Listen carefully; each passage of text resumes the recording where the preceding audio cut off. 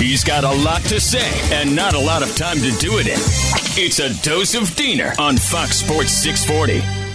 All right, before I get into my main meat of the rant here today, let me first clear up something, because I think there was a little blowback on my point yesterday about Miami Heat fans and Miami fans in general, South Florida sports fans, showing up to games late and having the bad rap, and we do it to ourselves because they show up late.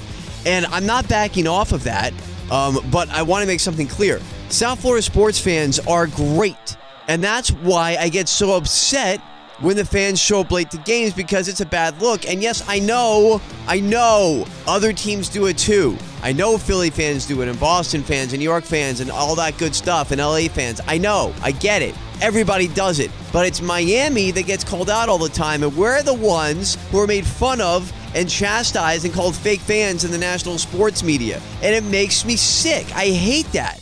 And the only reason that happens is because we show up late. I know other fans do the same thing. I know the traffic is bad and all the excuses. But can we just please make a concerted effort to get there on time so they don't have anything to get on us about? Because we are a great fan base. And I know that. And that's why this bothers me so much.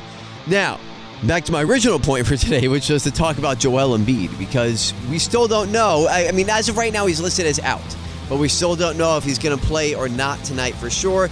He could possibly clear the concussion protocols at the last minute before game time tonight. But as of right now, he's listed as out because he hasn't cleared those protocols. He can play with the fractured orbital bone there. They just put the mask on him. He did it back in 2018, so that's nothing new for him. It's the concussion thing that's stopping him right now. But here's what needs to be said. Either way, this series is over. The Miami Heat are a better team, a much better team, actually, than the Philadelphia 76ers.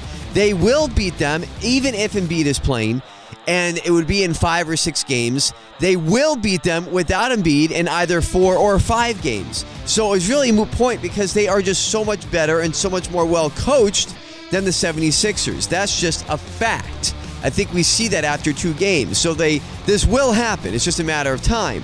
But I almost want to see, or actually I do want to see, Joel Embiid come back. I want them to be at full strength, so that way there are no excuses from whiny 76ers fans that, oh, you only beat them because they were missing Joel Embiid. Shut up.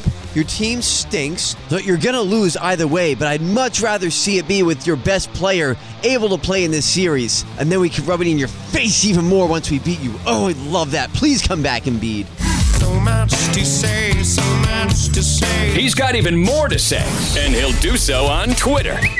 Follow him at SDiener86. It's a dose of Diener every weekday on Fox Sports 640.